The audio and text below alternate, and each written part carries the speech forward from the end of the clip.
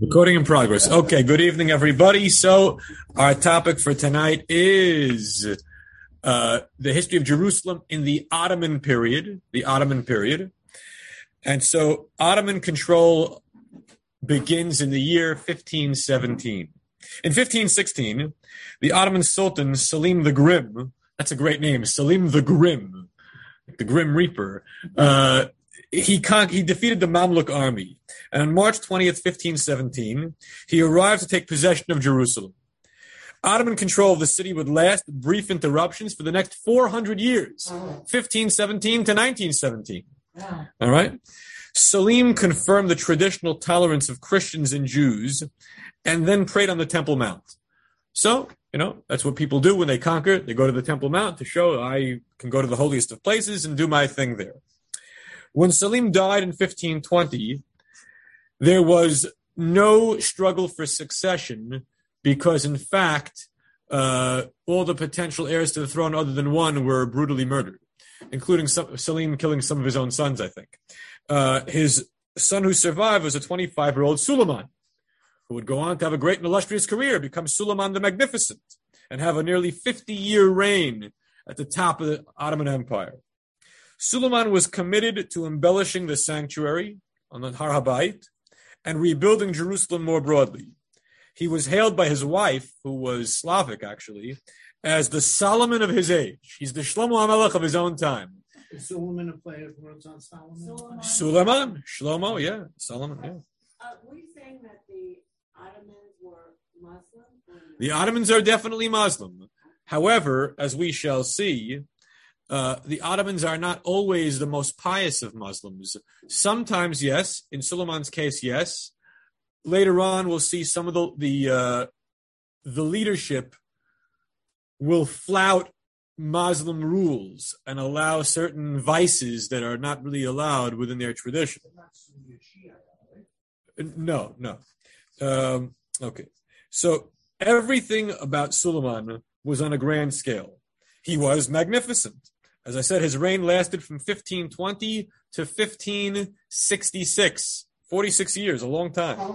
And the old city of Jerusalem belonged to him more than to anyone else. He rebuilt the walls of the old city. Remember, they had been destroyed 300 years earlier in a strategic decision by the Frankish conquerors. So from about 1228 until 1517, or a little at 1530s, there were no walls around the city. Can you imagine Jerusalem without walls? It's hard to grasp the idea of Jerusalem without walls. He did it, firstly, to secure the city from attack. We shall see soon enough that there was reason to suspect that new Christian crusader types would want to attack the Middle East and conquer the holy city. So you need physical defense. It serves a practical purpose. But it also was to add to his own prestige, that he shall be the one to rebuild the walls, the Chomos Yerushalayim. What else did he build? An aqueduct that led drinking water into the city, and even constructed 9 drinking fountains, including 3 on the Temple Mount. One of the most important things at the Kotel is the water fountain, okay? It's hot out, all right? You want to drink. So that's Shilom. That's from an earlier time. Yeah. Okay. What time are you talking about? We're talking now the 1520s, 1530s. The walls were supposed to include David's tomb on Mount Zion. However, the architects failed to do that. As you know, if you've been to Yerushalayim, Mount Zion, Har Zion, is not in the old city. It is in Israel proper with the so-called Green Line running flush against the city walls. And when we discuss Mount Zion at length, I'll discuss this, why this happened. But al regel achat, Suleiman wanted that to be in the enclosed area, but the architects pocketed the money that was needed to extend the city walls a little bit further. And they were caught and they were executed. They're right outside the Jaffa Gate. Okay, so the tour guides will tell you that their bodies were buried right outside the Jaffa Gate. However, other scholars, including Montefiore, will tell you that that's not really the tombs of the architects. Those are some scholars from Tzfat who moved to Yerushalayim, that it's a tour guide's myth. All right, well, tour guide's myth or not, people hear about it. Okay. In 1553, Suleiman, the second Solomon and king of the world, decided to inspect his work in Jerusalem. Now, bear in mind, he's living up in Istanbul. All right, he does not go to Jerusalem early in his tenure, but later on, after he has accomplished a great deal there, he finally wants to see it with his own eyes. But wars got in the way. As is what often happens, kings don't get to see their greatest successes. And like Constantine, he never was able to visit the holy city. So Suleiman the Magnificent never saw the walls that he so-called built. During his time, the Dome of the Rock was retiled. Can you imagine how many tiles were used to retile the dome? How many thousands of tiles? 450,000 tiles. That's a lot. Okay? There were hereditary dynasties of architects who moved into Jerusalem in the 1500s and would dominate the city for the next 200 years in terms of public works. The population tripled at this time to about 16,000, including 2,000 Jews. Now, 2,000 Jews is a nice number, but it's still only 1/8 of the total. That's not a good percentage. Later on, in the Ottoman period, we'll see the Jewish percentage of the overall population will go up, and eventually, in the 19th century, become an absolute majority. An important point in discussing the relative claims of Jews and Arabs to Yerushalayim is the fact that there's been a Jewish majority since the 1850s thereabouts, but it was about 1/8 of the population in the 1550s. There is a constant trickle of Jewish refugees coming from the West, Sephardim. Basically, after the Spanish and Portuguese expulsions of Jews, so Jews are moving to the Ottoman Empire, various parts of the Ottoman Empire, the Greek regions, the Turkish regions, even Egypt. But also some are moving to Eretz Yisrael, including some who are moving to Yerushalayim. Is this a reaction to the Inquisition in the 16th century? So it's a reaction to two things. One, just the fact of the expulsion meant that Jews who never converted out, even pro forma, had to go somewhere, and where are they going? Points east, including Jerusalem. But also that people who did convert superficially and who may have been targeted by the Inquisition in the early 1500s now have to run as fast as they can away and get away from Catholic-controlled areas, going to Muslim-controlled areas, with the Ottomans being very welcoming of them. Okay. How did Suleiman pay for all this building project that he had going on in Yerushalayim? The answer is not by taxing the Jerusalemites. They're dirt poor. Who do you tax? The Egyptians, because Egypt is a fairly prosperous country at that time under Ottoman control, and that's where the money is. Who's in charge of the money? A Jew. Abraham de Castro was a Jewish refugee from Portugal. He's the man who handled all this money that was coming from Cairo, going to Jerusalem to fund public works. Okay. Well, in the late 1400s, early 1500s, in Spain, we just mentioned the expulsion and the Inquisition. Who's in charge? Ferdinand and Isabella. Ferdinand and Isabella had two goals which were intertwined. One was to cross the Atlantic and discover a route to China or India, although they discovered the New World instead, Christopher Columbus. The other was to conquer Jerusalem. That the Spaniards did not give up on that old Crusader dream of taking the holy places for Christendom. So Columbus supposedly told the king that everything that would be gained materially, financially, from the voyage across the Atlantic would be used to fund a crusade to conquer Jerusalem. How do you like that? Well, it never happened, though Ferdinand's grandson, Emperor Charles V, inherited the crusading ambition and talked about liberating Jerusalem, which in turn prompted Suleiman to build the city's walls. As I mentioned, it was a matter of prestige, but it was also a matter of the physical security. If there are Christians who are menacing from Europe and say, I'm going to come over the Mediterranean with a big army, you got to do something about it. Okay. Question. Yeah. There was a sizable Christian population in Jerusalem at this time? Yes, there was. So wouldn't it be a fear of these citizens being really covert enemies? That is always a concern. And this evening we'll discuss an episode where people on the inside, or almost on the inside, give the enemy a way of getting into the city, of circumventing the walls. So it is a concern that if there is an outside invader who shares an ethnic or religious background with people who are on the inside, that there's going to be collaboration. Absolutely true. Yes. Okay. Well, Sephardic Jews stream into the Ottoman Empire as a result of Spain's conversion or expulsion policy.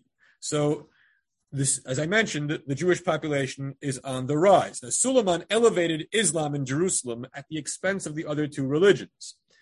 But due to European diplomatic considerations, he had to show some deference to Christianity. Jews, by contrast, had no clout at all, and their religious interests were not so well defended, and in fact were often easily dismissed. So, Jews worshipped around the walls of the Temple Mount and on the Mount of Olives and in the Ramban synagogue. But Suleiman wanted to make some seder here, some order. So he commanded that a spot be prepared along the western retaining wall for Jewish worship. This became the Kotel. The Kotel is an invention of Suleiman the Magnificent. 500 years ago, he creates an alleyway about 11 feet wide and maybe 100 feet long by the retaining wall. And since the Jews had a tradition that the Western Wall never was destroyed, or the Kedusha, the Shekhinah never left the Western Wall, which was really referring to the Western Wall of the Heichal, the actual temple building, but it was easily transferred onto the retaining wall built by Herod. Presto, you have the Kotel Maravi, the Wailing Wall, the Western Wall.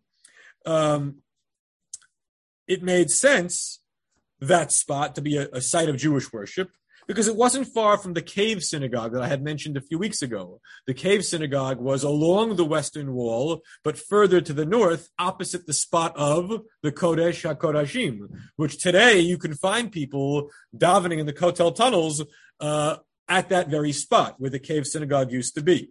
The downside, also the positive side of establishing and creating the Kotel, was that it was near the Jewish quarter.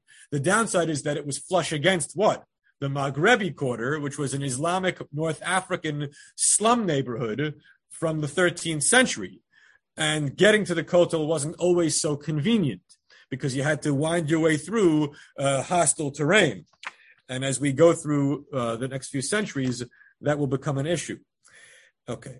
Suleiman replaced the Franciscans at David's tomb with Muslim custodians, the Dajani family, who would then change their names to the Daudi family, David. That David's tomb now goes from being a Christian site, the site of the Last Supper, and the upstairs room of the Last Supper, to being the grave of an Islamic prophet named David. The Jews also then took it to be a holy place of Kever David. Is it really Kever David? Not at all. It's completely fake. But there are people who believe it. Okay, so it becomes a holy place. Are you talking about the cenacle? Yeah. So, but now we don't have any credence to that at all, do we? There's a yeshiva there. There are Jews who live there. I was there a few months ago, and it's. I thought that was Romania. No, I mean there's a Jewish presence on Mount Zion, and there's a certain reverence for so-called Kever David. There is a sarcophagus with a parochas on top of it in Hebrew writing, and I'm sure there are people who go there and think this really is Kever David. However, how do the Muslims explain their David? It's the same David. Same David. Yeah. What makes him? What did he do that he is attached to? He's a prophet. He's a prophet. He's a David the prophet in the eyes of Islam. Okay, but Suleiman quickly realized that he needed French allies against the Habsburg monarchy. The Habsburgs, the Austrians, are duking it out in southeastern Europe for control of territory with the Ottomans. So the Ottomans want French support. The French are supporting the Franciscans. So you have to put the Franciscans back in charge of Christian shrines. This was the first of many capitulations which the Ottomans would have to give to the European Christians and would ultimately undermine the entire Ottoman Empire. Capitulation is the key word. To give up, to throw in the towel on this or that issue of religious rights. The Ottomans are weak. They need Christian allies in Europe, so they give capitulations. Fine. In the 1500s, you do have a couple of weird moments. Like, for example, David Ruveni caused a stir in Jerusalem when he declared himself the prince of the 10 lost tribes that he was bringing back to Zion. He died in a Spanish dungeon a few years later. He was one of many quirky fellows who were messiahs or pseudo-messiahs who show up in Jerusalem come and go and do not bring the redemption. Okay. Protestants start arriving in the late 16th century. Why are Protestants especially interested in Jerusalem? Well, because the Protestants are emphasizing the Bible, and the Bible emphasizes Jerusalem. So unlike the Catholics who emphasize iconography and ritual, and they have Rome and the Vatican, the Protestants don't believe any of that stuff.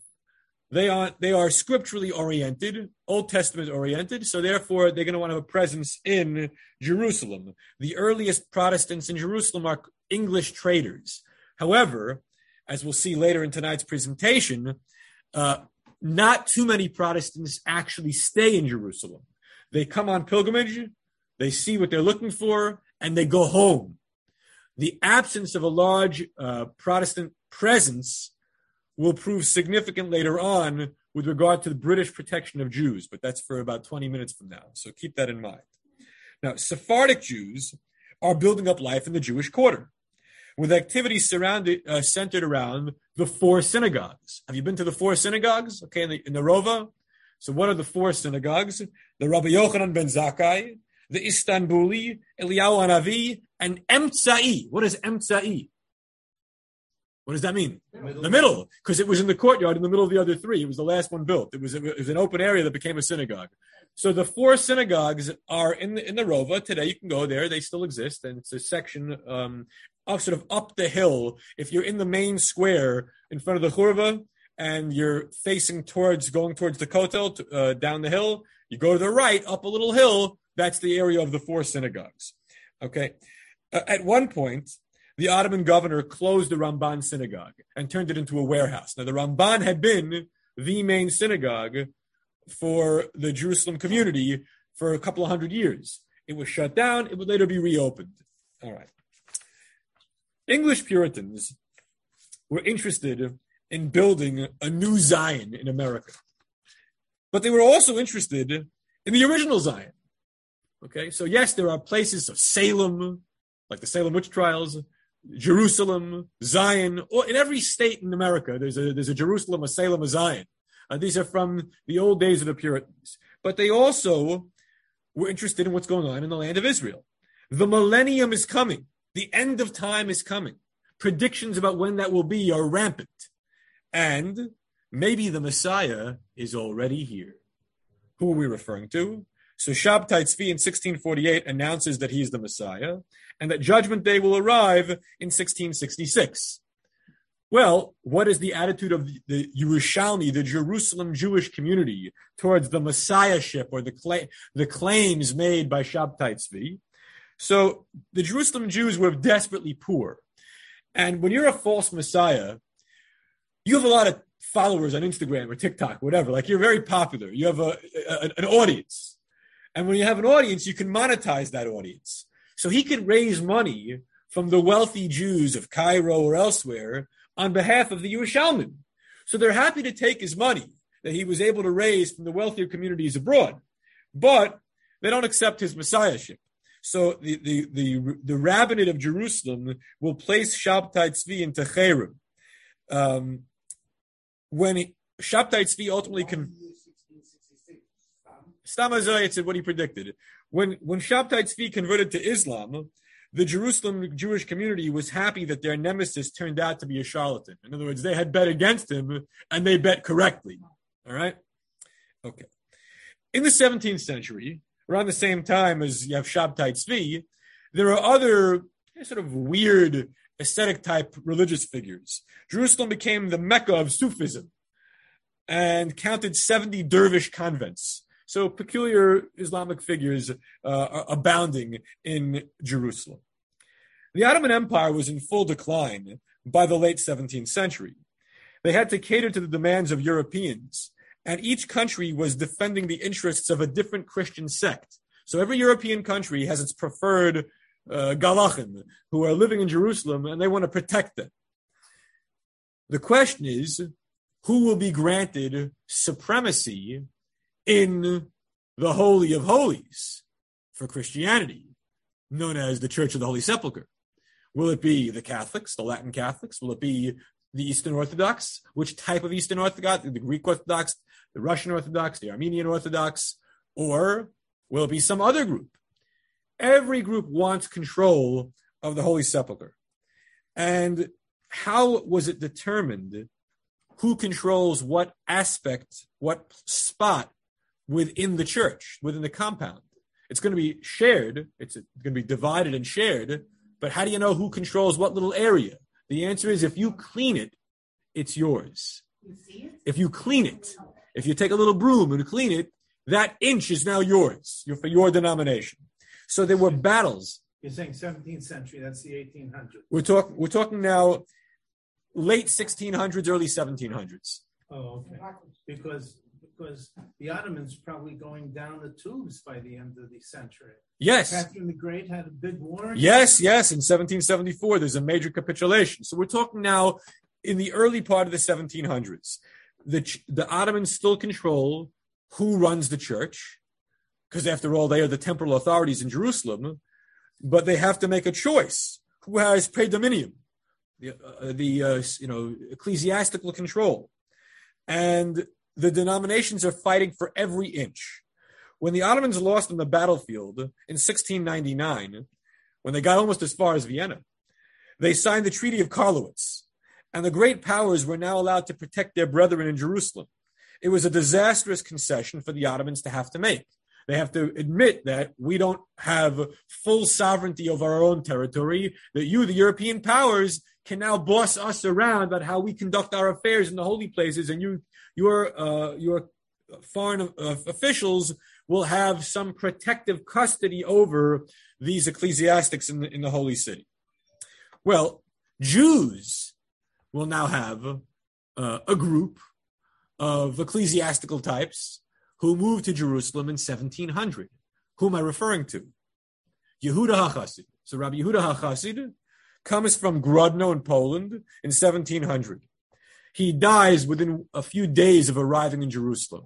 So like Yehuda HaLevi, who supposedly dies the instant he got to Jerusalem and crushed by a horseman, Yehuda HaChassid, in fact, not as a legend, but in true history, dies within several days of arriving in Yerushalayim. But he brought with him 500 followers. And the Jewish community at that time only numbered about 1,200 people, 200 Ashkenazim and 1,000 Sephardim. And these 500 Jews who didn't speak the local dialect, only spoke Yiddish or Polish, really didn't blend in and didn't have parnasa. It was a burden upon the community that they couldn't bear. Also, these newcomers were suspected of Sabbatean heresy. Because after all, Yehuda HaChassid is like a charismatic type. The charismatic types in that era were always accused of Sabbatean deviancies. Okay, so Jerusalem was chaotic and dangerous in the early 18th century, and the Ashkenazi community was devastated by thefts, by imprisonment, by bankruptcy, and the shul was burned down in 1720. Why? Because the government was angry over non-payment of debts by the Ashkenazi community. Because it was destroyed, the synagogue became known as the Churva. It would not be rebuilt for over 100 years. It would be destroyed again in 1948 by the Jordanians and be rebuilt again in the early 21st century and be finished around 2010 for a dedication in the last decade or so. So the Ashkenazi community basically was devastated. The Sephardic community survived to live another day. And the Jerusalem community in the 18th century was largely a Sephardic community because of that. The population of the city dropped dramatically to about 8,000. And on an annual basis, the governor of Damascus would show up to collect taxes and pummel people into submission. Pay me or you're dead or I'll beat you up. Jews had no backing from European powers, so they suffered greatly. The Christians all had some country supporting them, so they could rely upon that support to stop the Damascene governor from ripping them off. But the Jews had no protectia. What accounted for going from 12,000 to 8,000? Chaos. Bad administration results in a steep decline of population. People don't want to live where they don't feel safe. And they definitely did not feel safe in Jerusalem of the early 1700s. In 1766, a pilgrim showed up, a Jewish pilgrim, and said that persecution and extortion increased daily. It reminds me of what Rabbi Brenner said about the Jewish community in Venezuela. It's better than it will be tomorrow. Okay? So it's getting worse every day. Christians hated each other even more than they hated the infidel. So this was the time when they were locked up in the church at night. So 300 people were locked in the Church of the Holy Sepulchre every evening, and food was passed through a hole in the door or up through windows via pulleys. If you go to the Church of the Holy Sepulchre, they'll show you, up on the second floor, there's that window where there was a ladder, and they would put the food through the window, and then somebody took away the ladder. It was craziness, the way even the slightest change would result in a denominational warfare. Each sect had its own latrines. Yeah.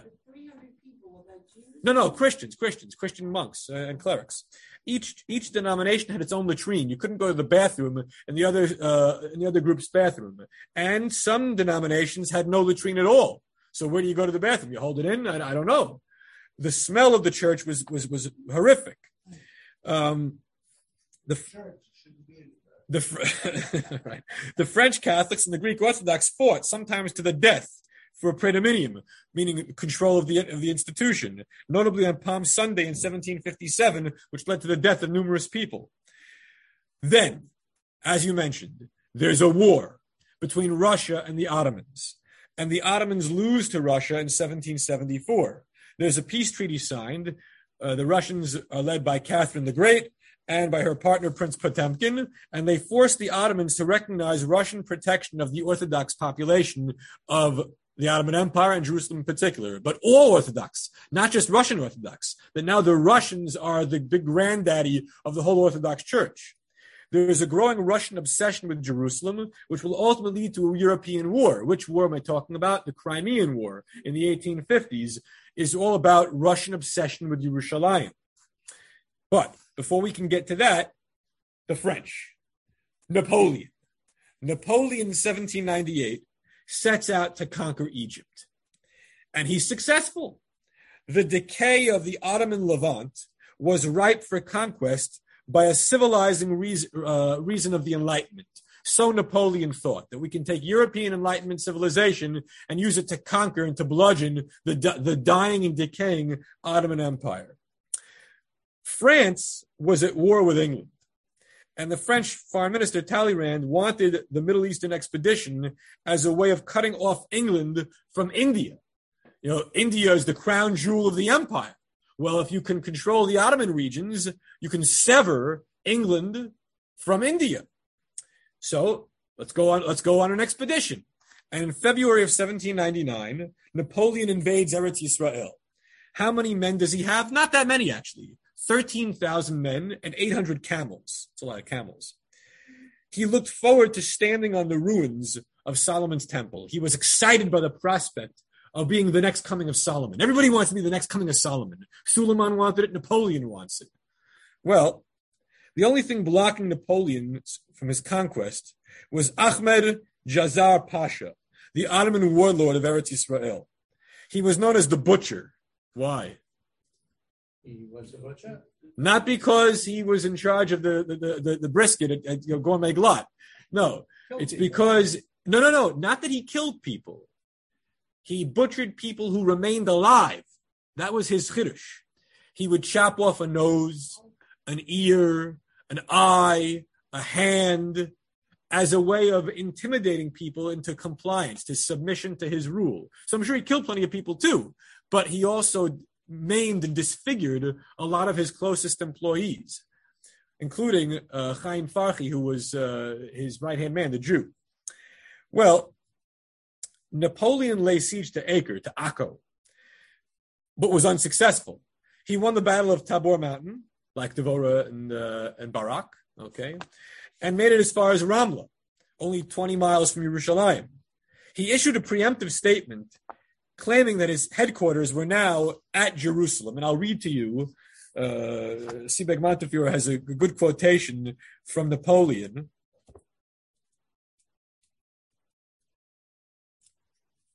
So this was stated on April 20th, 1799. Bonaparte, commander-in-chief of the armies of the French Republic in Africa and Asia, to the rightful heirs of Palestine, the unique nation of Jews, who have been deprived of the land of your fathers by thousands of years of lust for conquest and tyranny. Arise then with gladness, ye exiled, and take unto yourselves Israel's patrimony. The young army has made Jerusalem my headquarters, and will within a few days transfer it to Damascus, so you can remain there in Jerusalem as ruler.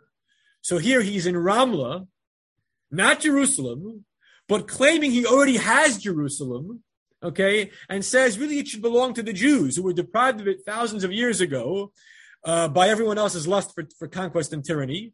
And I'm going to move on to Damascus and leave you, the Jews, in charge of the city, of the holy city. By the way, this is totally inconsistent with Napoleon's behavior a mere 8 years later, when he convenes what? The Paris Sanhedrin, where he says about Jews, what? That they have to regard Frenchmen as their brethren, and that Jewish nationality is a thing of the past. And if you are a Jew who lives in France, you must swear allegiance to your French citizenship and you can have your confessional religion of Judaism, but basically you have to give up all hopes of Palestine, Eretz Israel. So here he's saying in 1799, the Jews are really a national group in Eretz Israel. I'm going to give it to them. And later, yeah. I don't know. Maybe he's just pontificating and speaking in grandiloquent terms. Okay. Who would have controlled Jerusalem if he didn't name the Jews? Did he have the personnel to do so? No, he did not. And ultimately, he doesn't take Jerusalem. So we'll see what happens. He got stopped at Akko, and let's see what happens next. So he makes 3 attempts at Akko and fails because the Ottomans are assisted by a British naval officer named Sir Sidney Smith. And so Napoleon's army is forced to retreat down the coast to Jaffa, and then eventually he hightails it back to Egypt, and from there he goes back to France, claims that he won a great victory, which was a big lie, but nobody was around to prove otherwise. So he got away with it because it's before telecommunications. But at Jaffa, and I was at the spot where this happened on my most recent trip to Israel, which was an interreligious trip. So it was mostly the Christian clergy. They were curious about this, that at Jaffa, what did Napoleon do to his own soldiers? They were injured and couldn't be carried back to Egypt because they would have slowed down the caravan. He had them all killed. He killed off 800 of his own soldiers in an act of utter brutality. Okay. Not exactly. So Sir Sidney Smith, the British officer who basically saved the Ottomans' control of Palestine, then goes to Jerusalem, prays at the Church of the Holy Sepulchre, enters the city as a conquering hero. He was the first Frankish soldier to enter Jerusalem since 1244. He was very full of himself. The butcher, Pasha, died a few years later in 1804, at which point in time, Jerusalem descends back into chaos. So again, every few decades, Jerusalem goes through a phase of there's nobody really in control.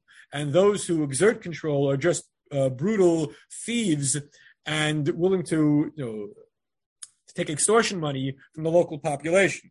So Jerusalem was unsafe and chaotic in the early decades of the 19th century.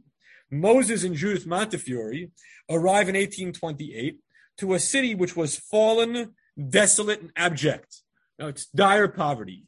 They show up and they're really displeased with what they see. Montefiore was the first of a new breed of European Jew who was proud and ready to help his benighted brethren in Jerusalem, meaning he's a European, which gives him a certain political clout. He's rich, so he can throw his money around and his weight around. And he's a Jew, so he cares about the poor Jews of Jerusalem.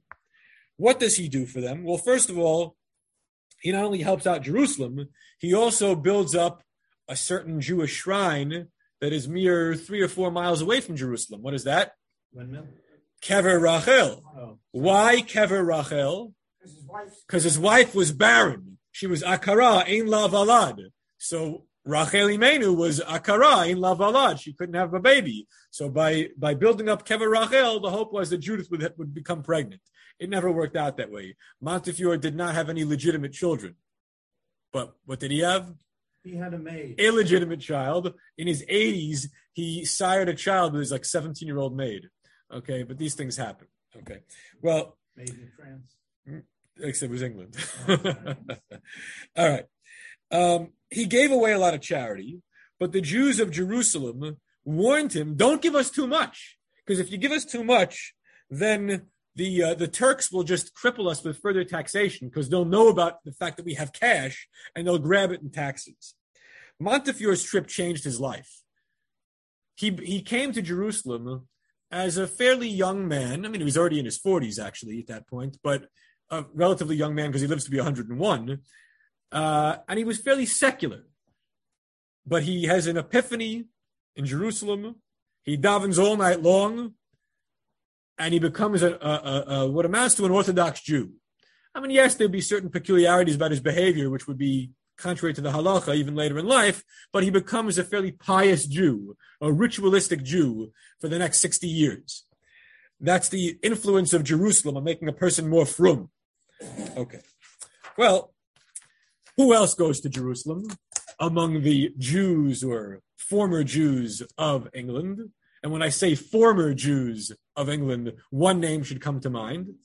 Benjamin Disraeli, correct. So Disraeli was baptized at the age of 12, but he goes as a young writer, as a young fiction writer, to Jerusalem, riding around on horseback on the Judean mountains. And he visits the city.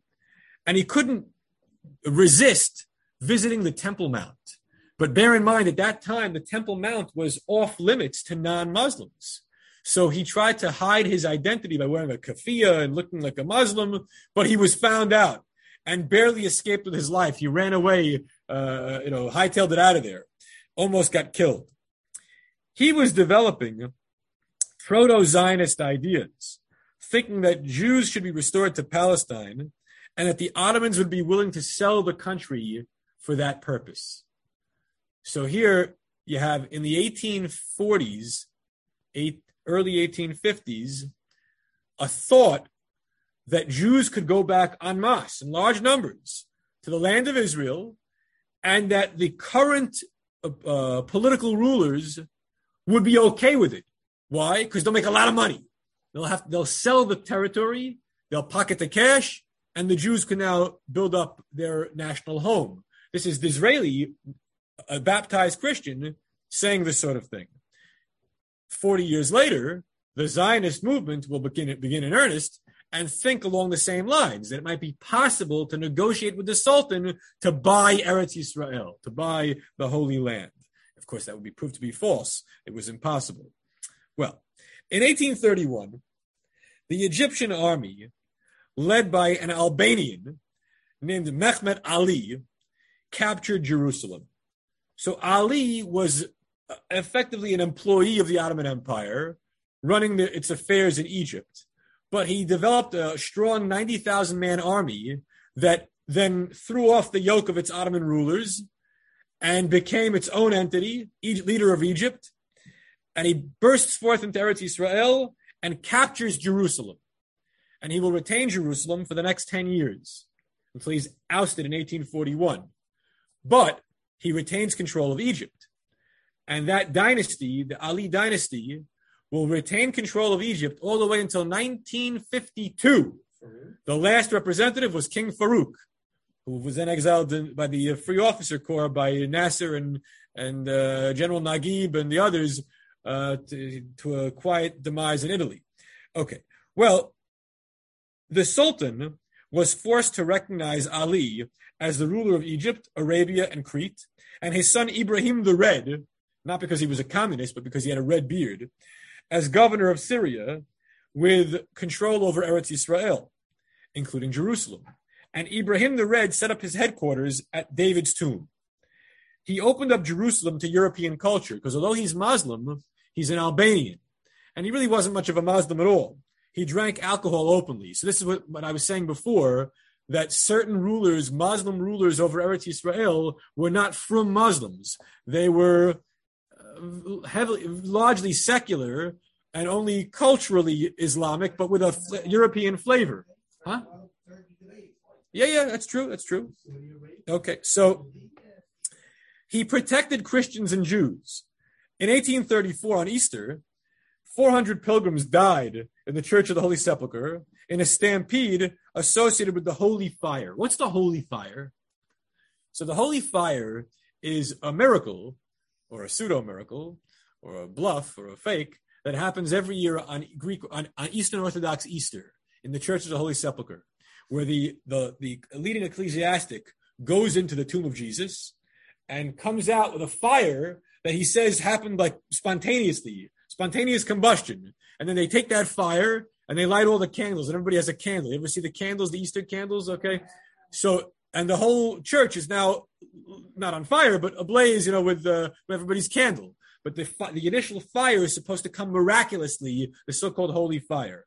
It's a farce. It's they take care of it behind closed doors, and nobody sees what they're doing with a match, and they turn the fire on. Okay. Well, the governor, Ibrahim the Red, was physically present in the church when the stampede happened and barely escaped with his life. But people were not happy that the government failed to protect Christians and that so many had died. So 10,000 Christian peasants instigated a rebellion in the hinterland, and the residents of Silwan helped these peasants who were rebelling by showing them a secret passageway into the city near the Dung Gate. Have you been in that passageway? I have. It's not Silwan. Okay, so it's not Hezekiah's tunnel. It's another tunnel that goes from what was Ir David, Silwan, underneath the Dung Gate and comes out in the archaeological garden by where the non-Orthodox now have their kotel, the Ezrat Yisrael. I think it was been closed the last couple of years, but I was there. I didn't actually go through the tunnel, but I went into the opening at the northern end of the tunnel. So this was a secret way of getting into the old city without having to get through the gates. That's the same tunnel they dug out for the escaping Jews in the Roman period, ran out below the city. Yes. Okay, so Ibrahim and the Albanians eventually crush the rebels and retake the city. And when they do that, Ibrahim wants to boost the Jewish presence and do favors for the Jewish community. So he allows the Sephardim to rebuild the Ben Zakkai synagogue. And he allows the Ashkenazim to rebuild the Churva. So the Churva is rebuilt in around 1837.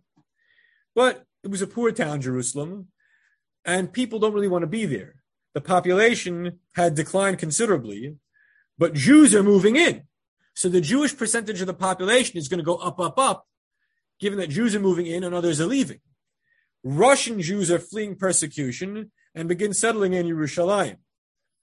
Well, Ibrahim then made a bid to conquer Istanbul. So now the Albanian Egyptian leaders want to take over the whole Ottoman Empire. Each side, the Sultan and the Albanians, are making promises to the Europeans in a bid for military support. The Sultan issues a noble receipt promising equality for all minorities. Now, equality for minorities in the 19th century in the Middle East, that's a pretty progressive idea. Equality for minorities is something that doesn't even happen in Europe till the 20th century. And still an issue today in parts of the world. So Ibrahim had to counter that with inviting the Europeans to establish consulates in Jerusalem. So both sides of this war are telling the Christian Goyim in Europe, here, you can have rights in the holy city if you support me in my battle to take over the region. So for the first time since the Crusader era, church bells were allowed to ring in Jerusalem. And in 1839, the British Consul General, William Turner Young, arrived to represent London's interests in the holy city and to convert Jews. So this is an important point. These consuls running these consulates are there to protect the Christians of that variety, to represent their government's interest in the Middle East, and to convert Jews to that variety of Christianity. Well, the British under Lord Palmerston and the Earl of Shaftesbury decided to have an aggressive diplomatic posture vis-a-vis Jerusalem with the goal of protecting Jews. Why protect Jews? The answer is because the French had the Catholics. The Russians had the Orthodox. But there aren't that many Protestants in Jerusalem. So if they're going to protect anybody and therefore cultivate political influence, who are they going to protect? The Jews. So the British decided to protect the Jews in a selfish decision that had missionary overtones and for their own political advantage. But who benefited from this? Russian Jews. Russian Jews who are coming from Tsarist Russia are now under the political protection, diplomatic protection of the British consulate. Okay, but there's a problem because the British have the London Society for Promoting Christianity Among Jews, aka the Jews Society. It was founded in 1808, but a Jerusalem branch was founded in 1839. And this society puts together a hospital and a pharmacy and a clinic in Yerushalayim near the Jewish quarter. What's their intention? Oh, we'll give you healthcare, free healthcare, if you take on Jesus, if you bow down to the cross. So are there going to be Jews who take the deal? Yes, there will always be some who for free bread and free healthcare will become a shegitz, a meshumad. Okay, fine. Montefiore comes back in 1839. Both he and the Earl of Shaftesbury are British proto-Zionists. But whereas one was trying to turn the Jews into Christians, the other was trying to give out tzedakah and keep the Jews Jewish. So the Shaftesbury wants to make the Jews into Goyim, Montefiore wants to make the Jews into Jews and to make sure they have tzedakah in their pocket. Okay. Well, France backed Ibrahim and the British backed the Ottomans and the British won. So the Sultan's forces retook Jerusalem in 1841 and kicked out the Albanians. When they did so, Jerusalem only had 13,000 residents, of whom 5,000 were Jewish. 5,000 out of 13,000, that's a pretty high percentage. That's 40% or something like that, or 30 some odd percent. That's very, very good. That's the highest percentage Jewish it had been since when? Since the days of the Beis HaMikdash, okay? It had been a really long time. And it's looking better and better every day. By the 1850s, 1860s, it will be a majority Jewish. 1841. So who's coming? So Russian Jews are coming, and there are refugees from an earthquake in Tzfat. Tzfat had a bad earthquake in the 1830s, and as a result, the whole Kabbalistic community was kind of in decline, and people came southward to Yerushalayim. Fine. Okay. Well, how do the British try to convert the Jews? Jews are not likely to bow down to a cross, to a statue with Jesus on it, to say the Lord's Prayer in English. They don't know English. What do Jews know? They know the Siddur, Hebrew. So the British had a great idea. They created Christ Church, where there was no cross, no iconography, just a menorah. The davening was in Hebrew. Even the Lord's Prayer was recited in Hebrew. Bizarre. Very bizarre. But that was the intention, to attract Jews to Anglicanism. Well, they have today, Jews for Jesus. Yeah, it's true. Now, the 7 European consuls from the various European countries in the 1840s Jerusalem lived in grand style. They walked around like they owned the place. And they were very happy to use any pretext to impose their will on the beleaguered Ottoman governors. So here the Ottoman governors are supposedly in charge, but they're really not in charge. Really, the European consuls are throwing their weight around, giving elbows wherever they turn. The next British consul general was James Finn. He bought up a lot of land all around the city, and he learned fluent Hebrew and Ladino in his efforts to win over Jewish converts. Finn did convert several Jews, which caused a big stir, and Montefiore had to come back and develop his own healthcare system, Montefiore healthcare system. Okay, it's not first in the Bronx, it was first in Jerusalem in the 1840s to compete with the Jews' society, meaning the Anglican missionary groups. Fine. There was nearly a blood libel in 1847 in Jerusalem, but the Sultan nixed it very quickly because the Sultan had already banned the blood libel 6 years earlier in the episode of Damascus. Adolf Kremu and Moses Montefiore, two European giants of the Jewish community, traveled to Damascus to plead with the Sultan to let the Jews go, let my people go. And this diplomatic overture was successful. We've discussed it in prior lectures. But one of the concessions that the Sultan made was to admit openly and make a decree that the blood libel is false. And if you try to bring it back, it will be stamped out. Okay. In 1844, Warder Cresson became the U.S. Consul General in Jerusalem. Warder Cresson, Cresson. His only qualification for being the Consul General in Jerusalem was that he believed the end of days was coming in 1847.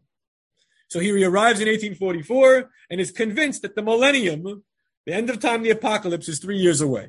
Fine. Other diplomats in the State Department informed President Tyler that Cresson was a religious maniac and a madman, but he was already in Jerusalem, so it was too late. Many Americans were attracted to Jerusalem. Freedom of religion led to the flowering of many new sects of Christianity in America. And new sects have fresh millennial ideas. And that's why so many Americans came across the ocean to Eretz Yisrael, to Yerushalayim, with really wacky ideas about what was going to happen next. There were the Pilgrim Strangers at Mount Zion. There was Joseph Smith's Mormon representative on the Mount of Olives. There were American evangelists heralding the end of days. Cresson, the Consul General, served from 1844 to 1848. And then, what? He converted to Judaism. Bizarre. And renamed himself Michael Boaz Israel. His wife went back home to America and tried to have him declared insane. There was a trial in America over his sanity. It was in Philadelphia. So the city, or the foundation of the Constitution, freedom of religion, where his argument is the Constitution says man is free to believe whatever he wants in the religious realm. The wackier it is, the more kosher it is. America believes in this stuff, freedom of religion. He lost the trial, he won an appeal, and so on and so forth.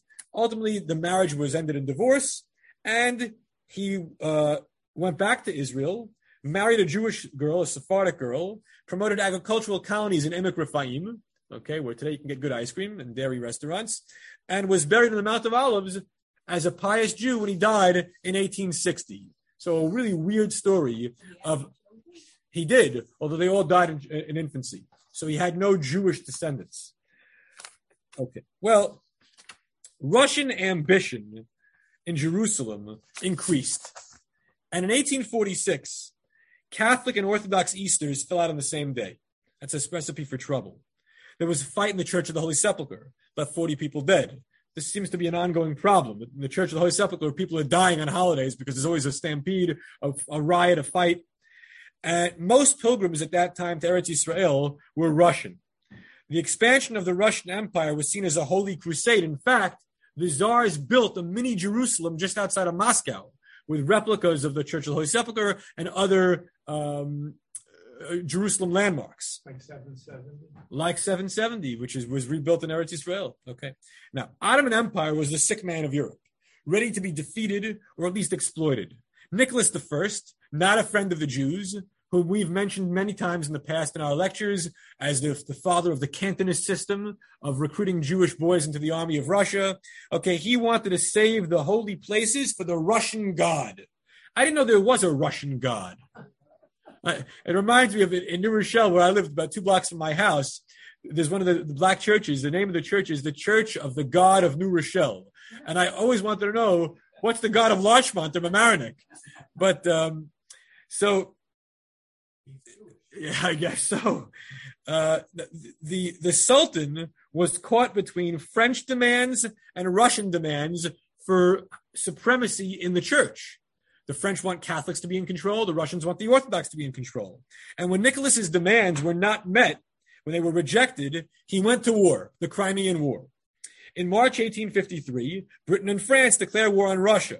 And in 1855, Alexander II, after the death of his father Nicholas, has to sue for peace. Russia gives up hope on conquering Jerusalem. That was sort of a pipe dream. It was never going to happen. But they extracted concessions for the restoration of Orthodox dominance in the Church of the Holy Sepulchre, which remains true ad hayom hazeh, until our very day. All right? Well, secular tourists started arriving in the 1850s in considerable numbers. Why? Well, the steamship was invented. The railroads are being invented. It's easier to travel. And the Ottomans, having been saved by Christian soldiers, are now very weak. The Islamic Empire is tottering at the edge of its existence. So a new concession had to be made, namely that non-Muslims are allowed on the Temple Mount. Who is the first non-Muslim to go with permission on the Temple Mount? The future King Leopold III of Belgium in March of 1855. He almost was killed by the Sudanese guards who were offended by the presence of a Christian on an Islamic holy site. The Sultan had to order everybody removed so that nobody would attack this Belgium future king. The Europeans began building huge edifices all around the city, in the old city, and soon beyond the walls of the old city. The West had invested too much effort and bloodshed to leave Jerusalem alone. They now were going to go full force into Jerusalem. Jewmania had conquered the West. What am I referring to? Especially in America, this idea of everybody wants to go to Jerusalem. They want to see the old Jewish holy places. Even Abraham Lincoln, in Ford's Theater, moments before his assassination, mentioned to Mary Todd Lincoln, his wife, you know what, I wish to visit Jerusalem one day. So here you have major figures in the Western world thinking, oh, I too am going to go to Jerusalem one day. Not necessarily to conquer, but, to visit, to see it. When did Mark Twain go? Mark Twain went in 1867. That's when he made his famous comment about how, the land of Israel has been left desolate and it's been nothing since the Jews were defeated. Well, the city will grow in the 1860s, not just in population, but also in its size, in the territorial scope of the city. And so for next time, we're going to see who are the leading forces to build out territorial Jerusalem, what direction, why, and who's going to live where. Of course, one of the major figures will be, man we've been talking about tonight, Moses Montefiore. All right, stay tuned in 2 weeks for our next class. Everyone have a good evening.